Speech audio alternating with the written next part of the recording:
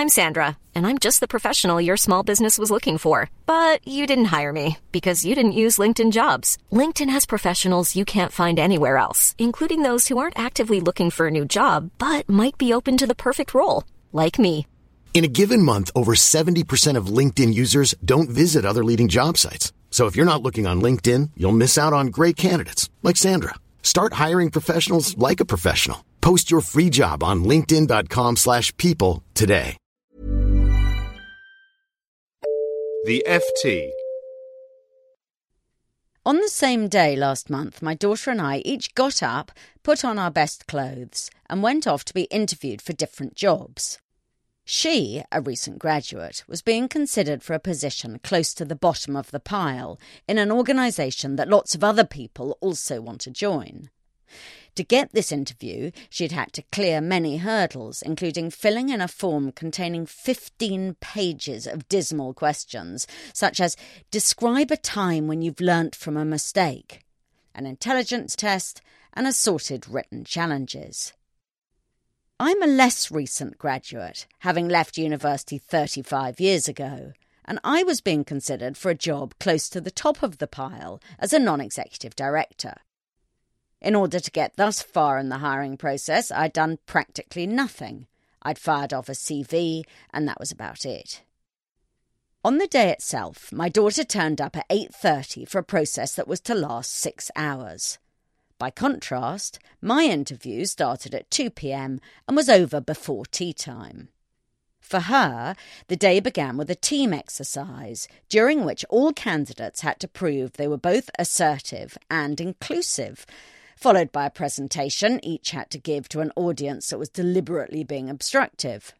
At around lunchtime, the candidates were herded together and half of them were unceremoniously sent home, X Factor style, while the rest went through a further series of panel interviews, ordeals, and other assorted pranks. My day, or rather my hour, involved no tests and no difficult questions. Instead, I sat on a sofa and had a cosy chat with an urbane company chairman who, far from trying to trip me up, was falling over himself to be amiable. He told me there was no question of my ability to do the job.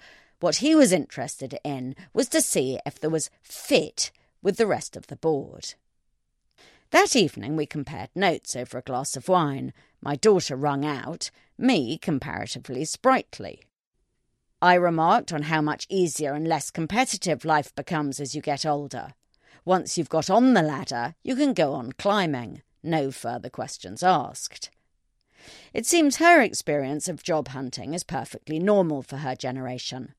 At the BBC, competition for the journalist training programme makes getting into Harvard look a doddle. At Goldman Sachs it's worse still. Only 3% of the 267,000 applicants for jobs get hired. To get a job, graduates have to jump through hoop after hoop, being assessed on IQ, EQ, knowledge, leadership, stamina, creativity, all for junior positions in which these attributes will mostly not be called for. By contrast, at board level, where all these things really count, everything is taken on trust. Why did the chairman say my ability to do the job was not in doubt? It jolly well ought to have been. You could argue that unlike graduates, senior people are a known quantity. They've proved what they can do. They have track records. So all that remains to be tested for is this elusive thing called fit, and the only way of doing that is by sitting on the sofa and having a cosy chat. But I'm not so sure. Not only do we never know how someone has performed in their last job, we assume that experience in one area translates into another, which it often doesn't. This isn't to say that assessment centres are necessarily a good way of picking people, merely that if they do work with juniors, they'd be better directed at seniors instead. For graduate trainees, there's little point in such a costly search for the smartest and the most employable, as they will be the very first to defect. Instead, it would be wiser to be more lackadaisical about handing out jobs at entry level, and letting the only test that actually works, how people perform, decide who stays and who doesn't. With non-execs, you need to get it right first time, as you can't invite people to join the board for a trial period to see if they're any good. Fortunately, there are some obvious things that could be tested for in advance. The job involves reading accounts and stacks of papers, so it's irresponsible not to check in advance whether people can count, read quickly, and find the right needles in the haystacks of the board pack. Equally, the job involves playing nicely with others, being brave and speaking up, all things that could easily be whipped up into an apprentice-style game. I imagine the reason that no one hires like this is that the size of the candidates' egos is so large that they would balk at being tested. But that is the best reason of all for doing so. There's an inverse relationship between size of ego and effectiveness of corporate governance. And so if the selection process deterred the biggest ones from applying, that would be a result in itself.